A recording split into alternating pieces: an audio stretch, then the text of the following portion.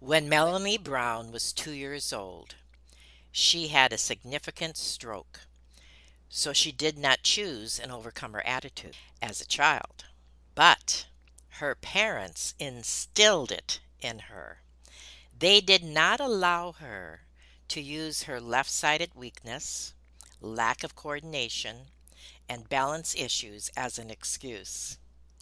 Melanie's story is one you do not want to miss, and it is going to encourage you no matter what. Okay. Have you ever felt like giving up, quitting, throwing in the towel? Welcome to Never Ever Give Up Hope featuring Carol Graham. She's an author, health coach, and motivational speaker. Backed into a corner multiple times in her life, Carol shares with you stories on how she overcame some of the toughest obstacles a person can go through in life, but refused to give up hope. Rather than admit defeat, an opportunity was presented, and it involves each and every one of you. Carol will feature spectacular guests who will share their messages of hope, encouragement, and their inspiration to prove why life's adversities only make you stronger. And now, welcoming the host of the show, here's Carol Graham. Melanie Brown is my guest today on Never Ever Give Up Hope. She is an author, a speaker, and host of the podcast Challenges Won't Stop Me. I love that title. Welcome, Melanie. Hey, Carol, I am so excited about spending time with you today. Well, I'm excited about hearing your story. Even that short intro that I gave, I know is just a smidgen of what you are going to share today. But let's start at the beginning. Now, the note that I have here says decades of neurological struggles and brain surgery tried to stop Melanie, but she chose to fight to overcome instead. Learning everything those challenges were meant to teach her and grow in her, Melanie desires to encourage, inspire, and motivate women to fight to overcome any challenges intersecting their paths. Wow, what a mission!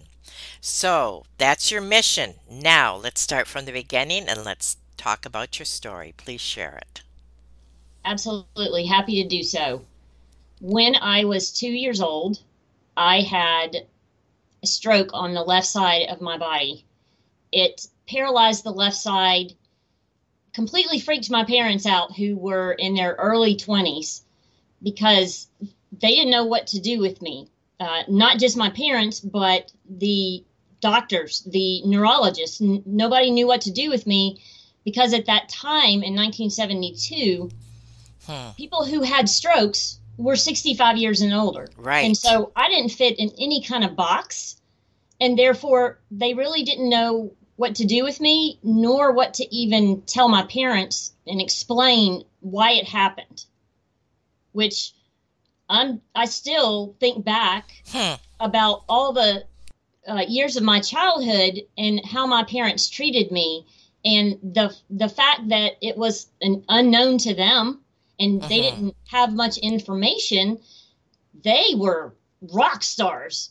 They would not let me use it as an excuse, like you mentioned in the intro. I was expected to try everything that a non-neurologically disabled child should do. That included sports, that included learning how to ride a bicycle, all of the things that make up childhood. I did them. They were interestingly funny most times because of my lack of coordination and balance. Took me till I was about 10 years old to learn how to ride a bike, and it was quite wobbly, and probably to somebody watching, it was probably painful to watch because I fell a whole lot of times, and I just got back up and tried it again, and finally something clicked in my brain that said, okay, we're balancing. Let's do this. Wow. With the sports, I played various different sports, and it was always challenging, but I'm glad because those sports, those activities, running, bouncing a basketball with my left hand, all of those things were hard, but they strengthened my left side. And I'm grateful for that.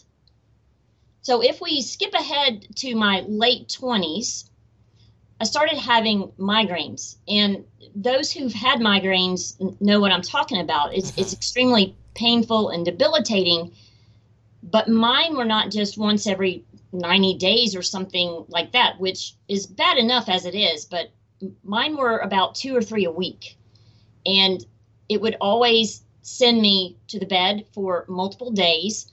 Thank goodness for my wonderful husband who took care of me, took care of our boys, fed them, helped them with their homework, made sure they got to school on time, all of the things. And that lasted about 10 years. Wow. So migraines, again, are neurological. And I am, this whole period of 10 years, I'm going to my neurologist and saying, there's some kind of connection here. I know there has to be a connection. I'm not a medical doctor. I'm not trying to tell you what to do, but it just makes sense to me that if I had a stroke, which is a neurological encounter, and then now I'm having these migraines, which is also neurological, that there has to be some sort of connection. And they repeatedly said, no, Miss Brown, you're doing really well. And I was, in my head, I'm thinking, no, no, I'm not. You don't see what happens at home. You don't see how this is hugely, hugely impacting my life and my marriage and my kids and my family. You don't understand. Finally, after about the 10th year, we had some, I guess, regular medications combined with supplements that worked enough where migraines weren't dictating my life. Wonderful. And just as that happened, I started having mini strokes. And a mini stroke is a scary thing because you're feeling a lot of the weakness and the disoriented feelings and all the things associated with a stroke, but it's not as significant.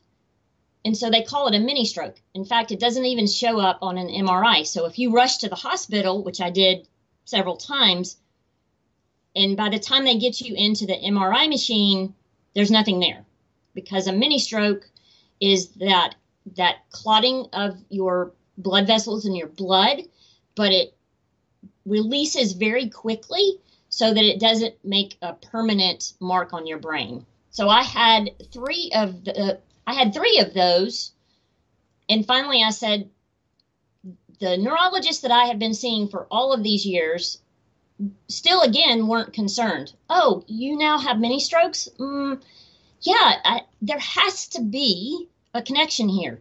No, Miss Brown, you're doing really well.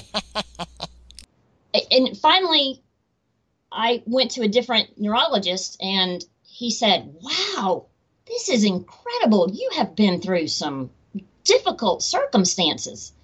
And I said, thank you for acknowledging Right. I have gone through. And he changed some medications, and he said, if you have one more mini stroke, we're going to have to talk to the neurosurgeon. Now, that's a scary word. No kidding. That is a scary word. So I made it 15 months without having another mini stroke, and then I had one, and my arm shook as I'm calling the neurologist and telling him that I've had another mini stroke. And he said, okay, well, let's get you an appointment.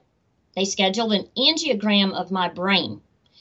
Usually, angiograms are of your heart. Right. But mine went all the way to my brain, and within 20 minutes, they were finished.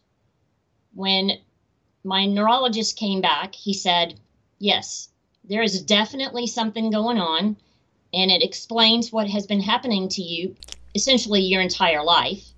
I was Wow. 35 years old at this point. So my first neurological incident was when I was 2, when I finally was given confirmation that, yes, there is something going on. We see it in your scans. I said, okay, so what is this? What is going on? What has caused all of these Mm-hmm. years of struggle? And the neurologist said, it is a rare progressive disease. It's a cerebro, meaning brain, but vascular, meaning blood disease. And the 3 characteristics of it are strokes, mini strokes, and migraines. And I said, well, me, I've met all 3. And he kind of laughed and he said, yeah, you're quite the overachiever. And I said, yeah, that's been said of me a few times. I said, what do we do about this? And he said, well, you're not really going to like this. And I said, well, I'm already talking to a neurosurgeon, so I'm assuming that it means brain surgery. And he said, yeah, that is definitely where we're heading.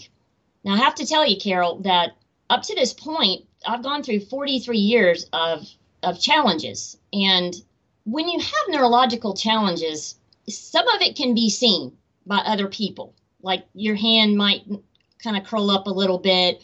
You might favor one side, which I definitely favor my left side. But a lot of what happens during a stroke or a mini stroke or migraines is in your head, right? I can Right. feel it. I can explain it to someone, but they can't see it. It's not like a broken arm. It's the whole thing that's been going around for several years about invisible illnesses. It is an invisible illness in a Right. sense. So the angiogram, while it was scary, learning that, yes, there was definitely something going on, it at least validated that I wasn't crazy. Because there were honestly times in my journey that I would be lying in bed and I would think, am I making this up? Is this as serious as I feel like it is? If my neurologist is telling me you're fine, but I don't feel fine, are they right and I'm wrong? So I'm relieved tremendously to know that there is something going on. And so my rare progressive cerebrovascular disease is called Moya Moya, Moya. And interestingly, it was discovered in Asia in 1969, and I had my stroke in 1972. So it had not traveled over to the United States yet because it originated as an Asian disease. Now, I'm a white girl, blue-eyed. I am not Asian. So I don't fit in that box either. So it's been a very interesting journey, to say the least. One thing that I appreciated was the clarity that you just gave us to understanding this situation. And as rare as it is, we do not have a clue of who might be able to relate. And so I really appreciate you going into sharing those details with us. Now, one of the questions that I have is during this journey, did fear play a part in your life, whether it was you personally or your parents? And how did they or you cope with that? I really kind of just want to laugh because, yes, absolutely. Absolutely. If anyone knows anything about a stroke, first of all, it's debilitating, but there are strokes that kill you. You have the stroke and you don't make it to the hospital in time before you die because you need certain treatments in order to hopefully prevent you from dying. And even sometimes with those treatments, the person still dies after a massive stroke. And so with everything that happened and not knowing, that fear of the unknown is a real thing. Yes. It is a real thing. Because I instinctively knew that there was a connection. And I even mentioned it to my neurologist numerous times. And I kept thinking, if we don't do something, I could die. I have children. I have a husband. At the time I was a teacher, and I didn't want to like not be there for my students. The fear factor was huge. If you think about my parents, definitely, and they've talked about it, about how when they brought me home, they were like, she's fragile, and how do we take care of her? And what if we do something that causes another stroke? Because they didn't know anything. And the neurologist, unfortunately, didn't know what to tell them because I didn't meet the criteria for a stroke patient. I wasn't smoking. I wasn't obese. I wasn't unhealthy. I was 2 years old. And my parents definitely felt fear. I had to have several EEGs where they put the little probes on your head to track your brain waves. And I remember having to do that in middle school. And first of all, that is just weird for a middle school student to have to do that. And, you know, when you get checked out of school and the kids are all going, where are you going? Where are you going? And I didn't want to tell them because I'm thinking, this is just strange. And they're going to look at my brain waves and what are they going to see? And it was just, all of that was very uncomfortable and fearful. And what are they going to do with that information? I had to have one right before an EEG, had to have one right before I got my driver's license because they wanted to make sure that, I guess I wasn't going to have another one. But how do you see that in somebody's brain waves? Exactly. So I was afraid I wasn't going to get to drive. And I know that may sound like no big deal, but to a 16-year-old kid, that's a big deal when all your friends are out driving. And then you would have to explain, sorry, I can't drive. You're going to have to drive me everywhere.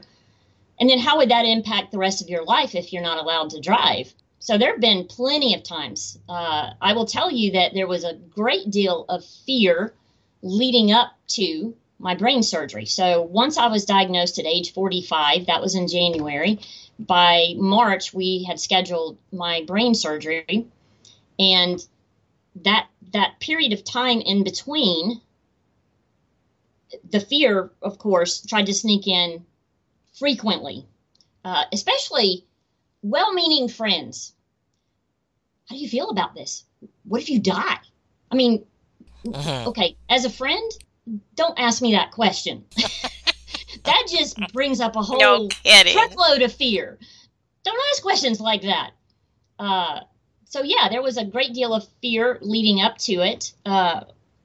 In the surgery, they took a blood vessel from right above my ear and replaced it in the healthy part of my brain that hadn't been receiving blood flow or oxygen my entire life. So the whole idea that they're going to be cutting into my brain and moving things around was quite a bit scary. But I have to say that my neurosurgeon, when I first met him, was a typical doctor that's really brainy, and you can tell, and he would have to explain things to me in very simple terms because, of course, he had all of these eloquent words to describe what he was about to do to my brain. And at first I thought, I don't think I can do this because he kind of scares me and I'm not sure about this.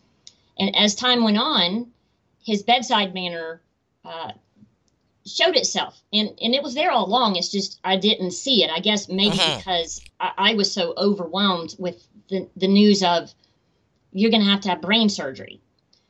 And so he actually was very calming to me leading up to having the surgery. And then afterwards and throughout the years when I go for checkups, Dr. Colby is an amazing neurosurgeon, but also great at calming fears and encouraging you and projecting great things for your future. So he helped a lot with my fears. What else helped? My family and friends loving on me and encouraging me, my faith in God. It's definitely a combination of things. Fear is a bully. And if you listen to the lies and the what ifs and the doomsday predictions that fear wants to assure you will happen, you're going to be a basket case. But if you have strong people around you that love you and encourage you and support you and let you talk about it very openly, and then for me, my faith was a tremendous help in all of that. And so when the surgery happened, which was 7.5 years ago, it was about 4.5 hours long. That was a long time for my family and friends to sit out in the waiting room. Wow. Yeah. And interestingly, I was only in the hospital for 3 nights. And then by day 10, I was cleared to drive. Oh, really? Wow. That is crazy. Absolutely crazy. And has everything been corrected, or what is the... Well, that's an interesting question. So with the movement of the blood vessel to the part of my brain that hadn't been receiving oxygen or blood flow my entire life, it definitely helped. The thing about Moya Moya is that it's progressive, and brain surgery, and Dr. Caldy told me this up front. Please understand, the brain surgery can help slow the progression. On occasions, it can stop it, but there's no telling which one will happen for you. So far, after 7.5 years, I have not progressed. I have some friends in the Moya Moya community, and they've had multiple brain surgeries. And I am so grateful to only have had one. Wow. Yes. And as far as my health, I still have migraines. I take a shot once a month to help prevent those, and it works pretty effectively. I haven't had any mini strokes or strokes. I had a few very, very mini strokes. They were very tiny right after my surgery, and it kind of freaked me out. I was like, wait a minute. I thought we were like supposed to prevent this with the surgery. And Dr. Caldy said, you've got to give your blood vessel that I moved time to grow. It's not just going to like do this amazing job all of a sudden. It's got to grow. And so I had a few, and I haven't had any since then. So I as Dr. Caldy says, I am a huge success case, and I am thrilled with that. Well, that is, again, I'm glad I asked you that question, and I really appreciate how you clarified, even as I'm listening to you, wondering, what happened. And so you gave us a lot to think about, because there are a lot of people out there who suffer with strokes and migraines, etc. And we just need to hear people like you who have this kind of attitude and also have a good ending to their incredible story. I know this isn't the ending. This is basically probably was your beginning. Well, it definitely gave a new sense of life. Yes, yes. There is a lot to be said for knowing the name of what troubles you, your mind, your body, your emotions, good point, what have you. It empowered me to know that I knew my body well enough to know that I had all of these things happening to me. And I knew that there was a reason. And so once the reason was revealed and the treatment was given, albeit a scary, scary one, trust me, even saying the word brain surgery now is still a hard phrase for me to say, because I think about many, many years ago, you would see, I guess, documentaries or medical TV shows about people having brain surgery and the outcome of who they would be and what they would look like and how their life was. Yes. And my well-meaning friend that asked the question, what if you die? And I'm thinking, if I die, I won't really care, number one. And number two, dying is a lot less of a concern than being a burden to my family, because good point. It worked, but I'm not right. I'm not right. Like it messed it up, I guess, maybe in a further way. Mm-hmm. The other option, though, Carol, was not to do anything and just wait for Okay, a, right, a right, stroke, right.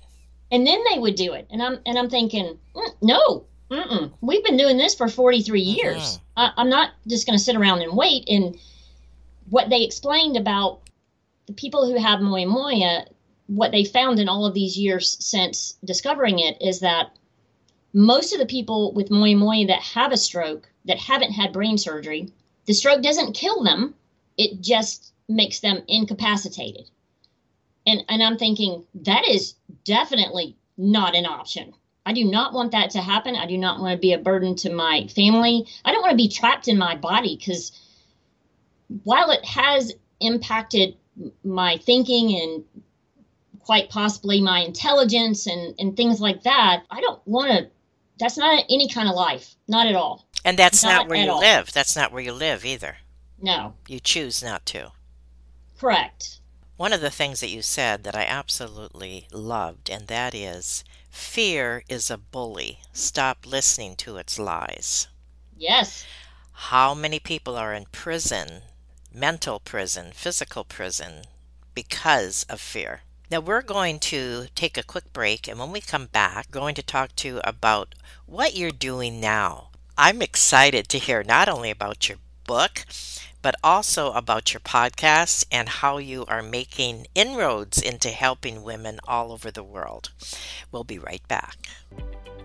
Carol Graham would like to show you the path from misery to miraculous triumph in her fast-paced memoir, Battered Hope. She relates her determination to succeed as someone who experienced one horrendous nightmare after another. Gang raped and left for dead, loss of a child, husband falsely imprisoned, and cancer. Nothing could break her tenacity or faith. No matter what you face, heartache, loss, suffering, or injustice, Carol will illustrate how she became a victor the same way you can. The secret is to never, ever give up hope. Order your copy at Amazon or batteredhope.blogspot.com.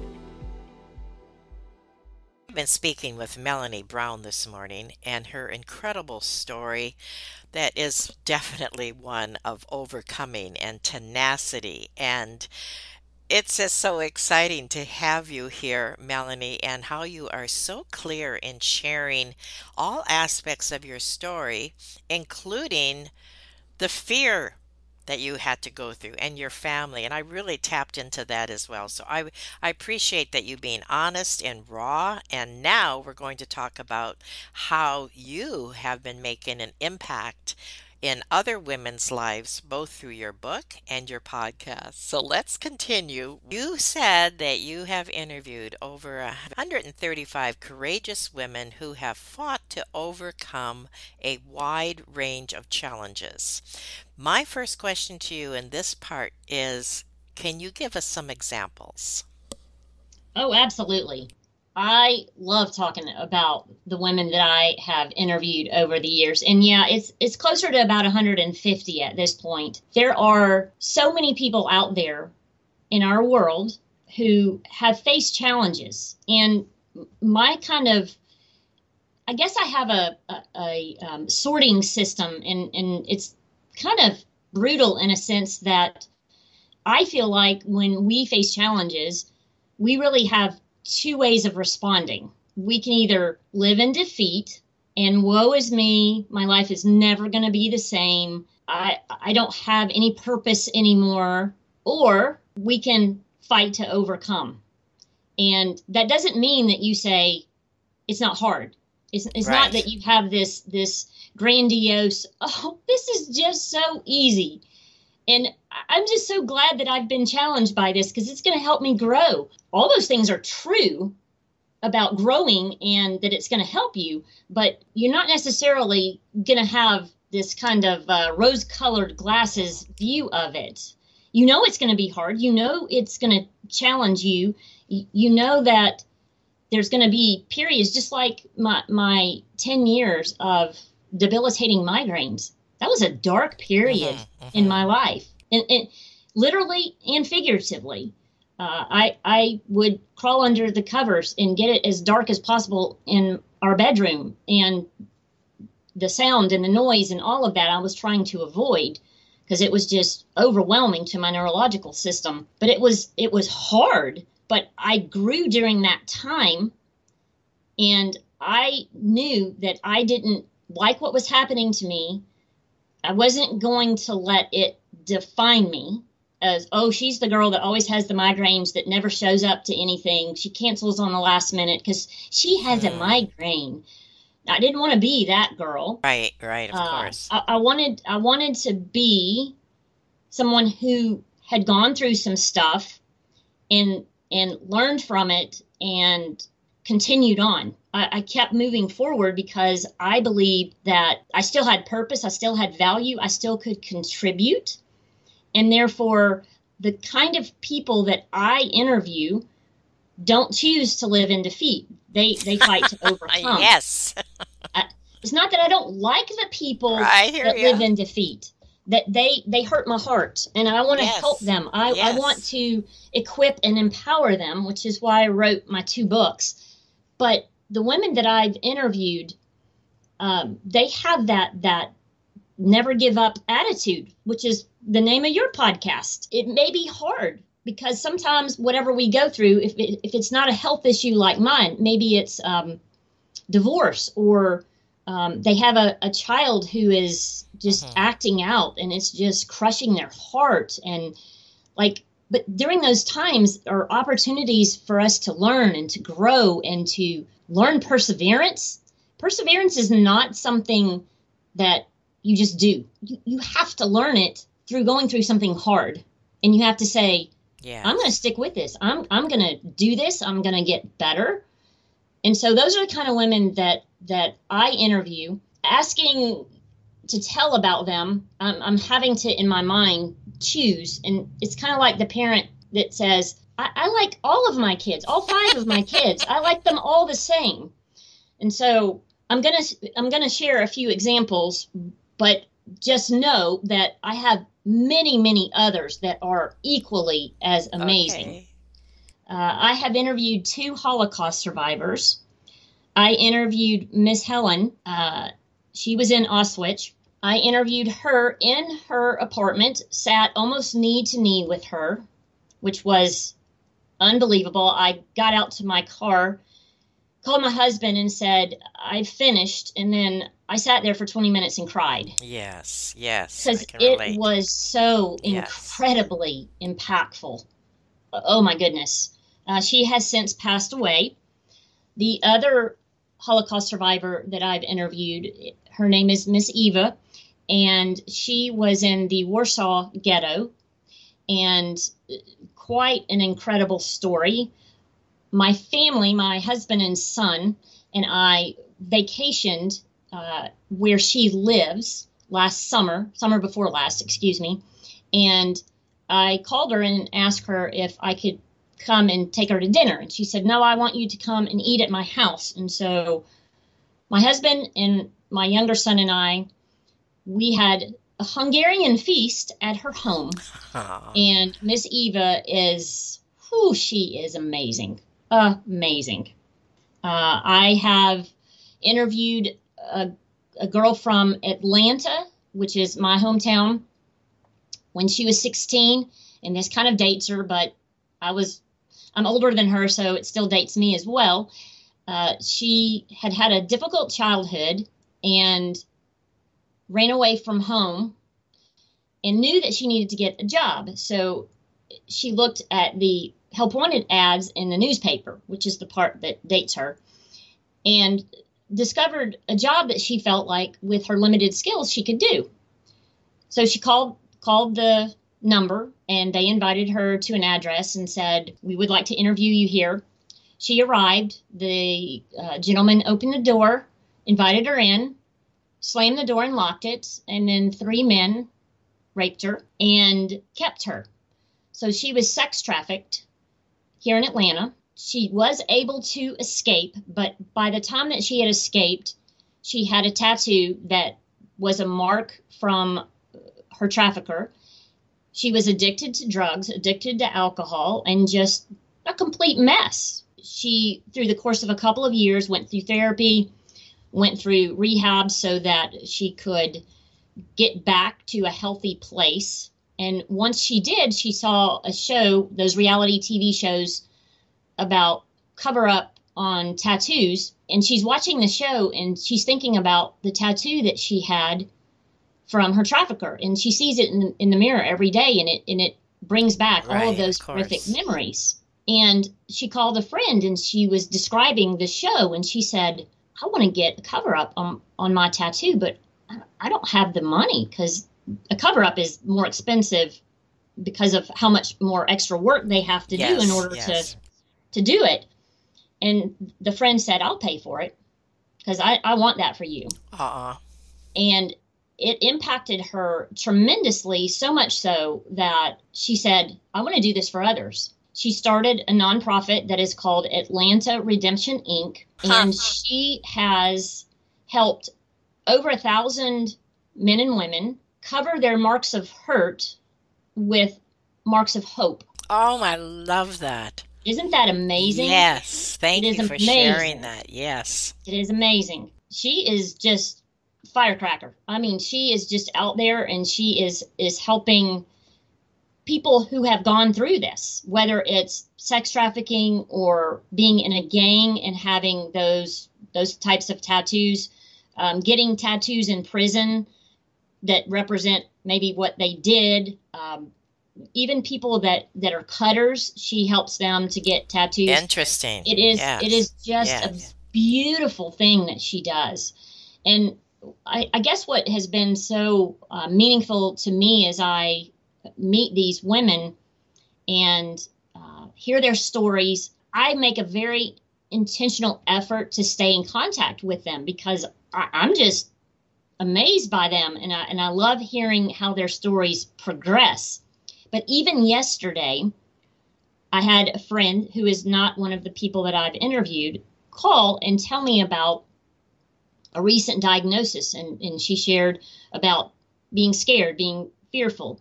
And I said, I'm getting these kind of feelies of, oh my goodness, I have an overcomer that has gone through exactly what you have gone through. And isn't that awesome? Wow. She is 10 years, which for this particular situation, being 10 years past her challenge is huge. It's huge. And so yesterday, I said to my friend, I'm going to connect the two of you. And she said, really? And I said, yes, that is one of the most beautiful parts of having the podcast and interviewing all of these women, is that we're a family and we want to help each other. And that includes people that aren't necessarily part of the overcomer family, but are struggling, and they need support, or asking questions, or praying with them, or whatever. And I'm just excited to see what happens as a result. You have no idea how much I'm relating to that as you're sharing it. We've done, I think, about 500 interviews now, and each one of them, as I'm sure you are aware, need to meet a certain criteria, and that criteria is exactly what we just said. Never giving up no matter what you've been dealt. And the stories, I relate when you said you get in your car and you just sit there and you can't even move, but the tears are flowing just to have met this person, the privilege of meeting these people who have gone through so much, endured so much, and have such an incredible attitude. So yes, I thank you for being on Never Ever Give Up Hope, even for that reason alone. So now let's talk about your book. I love the title, Challenges Won't Stop Me, an interactive survival guide for overcoming. And I also see that you have written another book. So tell us about them, please. Yes. So Challenges Won't Stop Me, and the new book is called Keep Moving Forward, are a 2-part interactive survival guide for overcoming and thriving. I love the mountains. I love hiking. In our younger years, my husband and I would go on an overnight, possibly even 3 or 4 overnight camping trip, hiking trip, backpacking trip, and sleep out in the woods. Not so much anymore. I'm not about to sleep out in the woods, especially with snakes and bugs and such.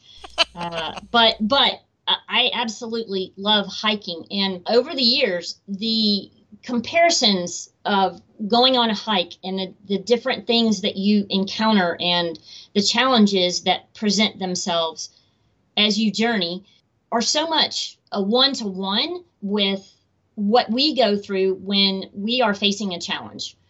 And so that's where it started. In book 1, I take the reader on a journey, and we start at mile marker 00 instead of chapter 1. And the reason I do that is because we're going on a journey, and this is intended to replicate what happens when you are on a hiking trip. And so mile 00 is where I introduce how the book is going to work, and the way that it's going to work is presented on a trail sign, and it's called Trail Etiquette and Instructions. The reason that these 2 books are interactive is because as a teacher, I know the value of actively reading and participating rather than just reading it and it just going in one ear and out the other, and there's no outcome, there's no impact, and I'm not about that. I've been through too much. You've been through too much. Yes. If I'm going to read something that is promising to be a survival guide for overcoming and thriving, then I want to get something out of it. That was my thinking when I'm writing it. And so, in mile 1, I introduce the readers to essential gear, and so mile 1 through mile 8 of the first book, Challenges Won't Stop Me, at each mile marker, you are introduced to an essential piece of gear. And the essential gear is represented by something that has to do with hiking or being on a journey kind of thing. So mile 1 is a rope. And you're thinking, well, that doesn't really sound like I'm going to survive with a rope necessarily. And how am I going to overcome and thrive with a rope? Well, hang with me here. And I present black and white visual images of each of these pieces of essential gear because as a teacher, especially as a special ed teacher, I know that connecting what you're learning with a visual image helps you to remember it significantly better. Then additionally, I ask the reader to color those. And that just adds layers and layers of stickiness. Interesting. And several friends have said, I didn't really want to color, but you're my friend and I really wanted to follow what you suggested, so I did it. And I said, well, what's the outcome? It works. It works. Oh my gosh, it works. I can remember it. And so then I test them. Okay, so tell me what a rope does. And so then they tell me. And it sounds a little like maybe you're going back to school because here I am telling you you need to do interactive learning and I'm giving you black and white pictures and I'm asking you to color. But I promise you that as an adult, we still need all those things in order to really learn something. There's 3 purposes for a rope. Opposition and resistance, that's 1. Dragging, which is the 2nd. So if I stop there, you might possibly be saying, okay, I'm not really sure where this is heading, but opposition and resistance and dragging are all challenges of their own. Yes. But the 3rd purpose of the rope is lifting. That can help us when we're going through our challenges. Especially, God can sometimes completely just lift you right out of your struggle. Now, Carol, I'll tell you, that hadn't happened to me yet, but I know it happens. But the lifting is not necessarily lifting you out of your struggles. It could be that God lifts you to himself because that's where you get through your struggle. Yes. The rope has this kind of interesting connection. We've got the challenges of opposition and resistance and dragging, but we also have it connected to the lifting part, which is beautiful. So then the next mile, we go into the tent. Well, we know that the world, when we're going through a challenge, is I'll protect you. I'll take care of you. Here's your refuge. While sometimes it's decent, most times it's flimsy and not helpful, and it's not very protective. However, if we choose God's tent, it's true safety, true protection, and true refuge. We are, as the rope did, we're getting close to him by retreating and running to his tent, because that's where we gain our courage and our strength to fight, to overcome. That is so interesting, and I love the word pictures that you are painting. All of us who are listening, we definitely need and want to get a hold of that book. I was relating to every aspect of what you were saying, and I'm not even a camper or a hiker or a jogger or any of those, but it just it made so much sense. So yes, we definitely, each of us, need to have a look at your book, and that is available, I'm assuming, on Amazon and every other place that books are sold. Okay. Yes. And that is entitled Challenges Won't Stop Me. I still just love that title. And of course, it's the same title as your podcast. So yes, listeners can listen to podcasts and the incredible stories, even the ones that you shared today. I know that many people will relate. And it's amazing too, and I know that you know this from your own experience, that very often we relate to things that somebody spoke in a book or a podcast that nobody else knew about us. And it was like it was said or written just for you. And I think that that's part of the relatable content that you do have, and I appreciate that. So well, I appreciate you saying that very much. So in conclusion, we've gone through your story and of course how you are helping people. Is there anything that you want to say, that whether it's a word of encouragement or a challenge to the audience today? Well, if it's okay, I'd like to talk just very quickly about the Keep Moving Forward book, which was just released yes, please. Recently. Please. The Challenges Won't Stop Me leaves off at mile 8. Keep Moving Forward picks up at mile 9, and we talk about some common encounters, meaning things that most of us are going to go through. You might not, very likely won't, have a challenge like mine. You might have a different type of health challenge, or you might have difficulties with a relationship.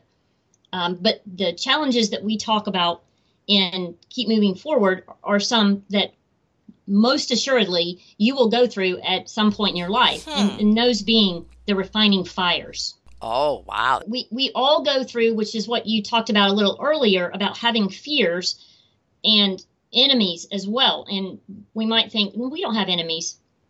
I assure you, you do. I assure you, you do. And so how do we get through those challenges? So I continue to use visual images. They're just not essential pieces of gear. They're still all related to that hiking journey kind of theme. One of the chapters, Miles, that I have had a lot of comments on is the ones about, have you noticed the gifts scattered along the difficult parts of your journey? Because that's a challenge. Are we paying attention so much to the challenges and getting caught up in them, and oh my gosh, this is impacting me so much that you don't even notice all the amazing things that are also happening that are gifts. And so this book takes you through miles 9 through 16, and again, it's interactive, and again, you have the visual images and coloring. And so I'm hoping that as the two books together will help equip and empower those who read it, that no matter what challenge intersects your path, either kindly or rudely, which most often it's rudely, that you feel like you can fight to overcome, because just giving up in defeat, you're missing out on life. You're missing out on purpose and impact. And I don't think that's what God calls us to. He calls us to a life of abundance, and that's right. That we are supposed to be there for others and share our gifts. And we can't do that if we're living in defeat. Amen to that. So one of the other things that I've done is I have the Journey On quiz, and it's just journeyonquiz.com. It is a short 20-question quiz that, as you answer the questions, it helps identify what type of personality you have when it comes to facing challenges. The people that have taken it have shared that it's been very interesting to see what kind of personality they have. Sometimes they completely agree with it, and then other times they're like, I just don't agree with that at all. And most often a friend or a spouse or someone will go, yeah, it's 100% right. So it's been real interesting for those who have taken the quiz. Now, my books can also be purchased on my website, and the benefit to purchasing them there is that I will sign them. And so right now, each book is $15, but if you buy the books together in the book bundle, it's $25. All right. Well, I'm glad that you shared that as well. And all of these links, etc., will be on the webpage that I create for you, so that we can connect with you, listen to your story, and certainly take a look at your books and the quiz and everything else that you have offered today. I sincerely appreciate not only your story, but how you have shared it. You are somebody that I want to be friends with, and and this is, I believe, what a lot of people are going to be feeling. The way you presented your story, the challenges that you gave us, and just your attitude is a magnet. And well, I appreciate that, Carol. Thank you. And I would love to continue to be friends. All right. It's a date. Yeah, absolutely. Okay. Well, again, I thank you, Melanie, for being on Never Ever Give Up Hope. This is the beginning of a new relationship with our audience, and I trust that they were encouraged, inspired, challenged, motivated, and we will definitely be sharing this worldwide. Thank you so much. Thank you, Carol. Thank you for listening to Never Ever Give Up Hope, featuring Carol Graham. Did you know that most people succeed because they are determined to? Quitting was never an option. Carol loves your comments and will respond to each one. So please subscribe and review this podcast. A rating of 5 stars would be outstanding and appreciated.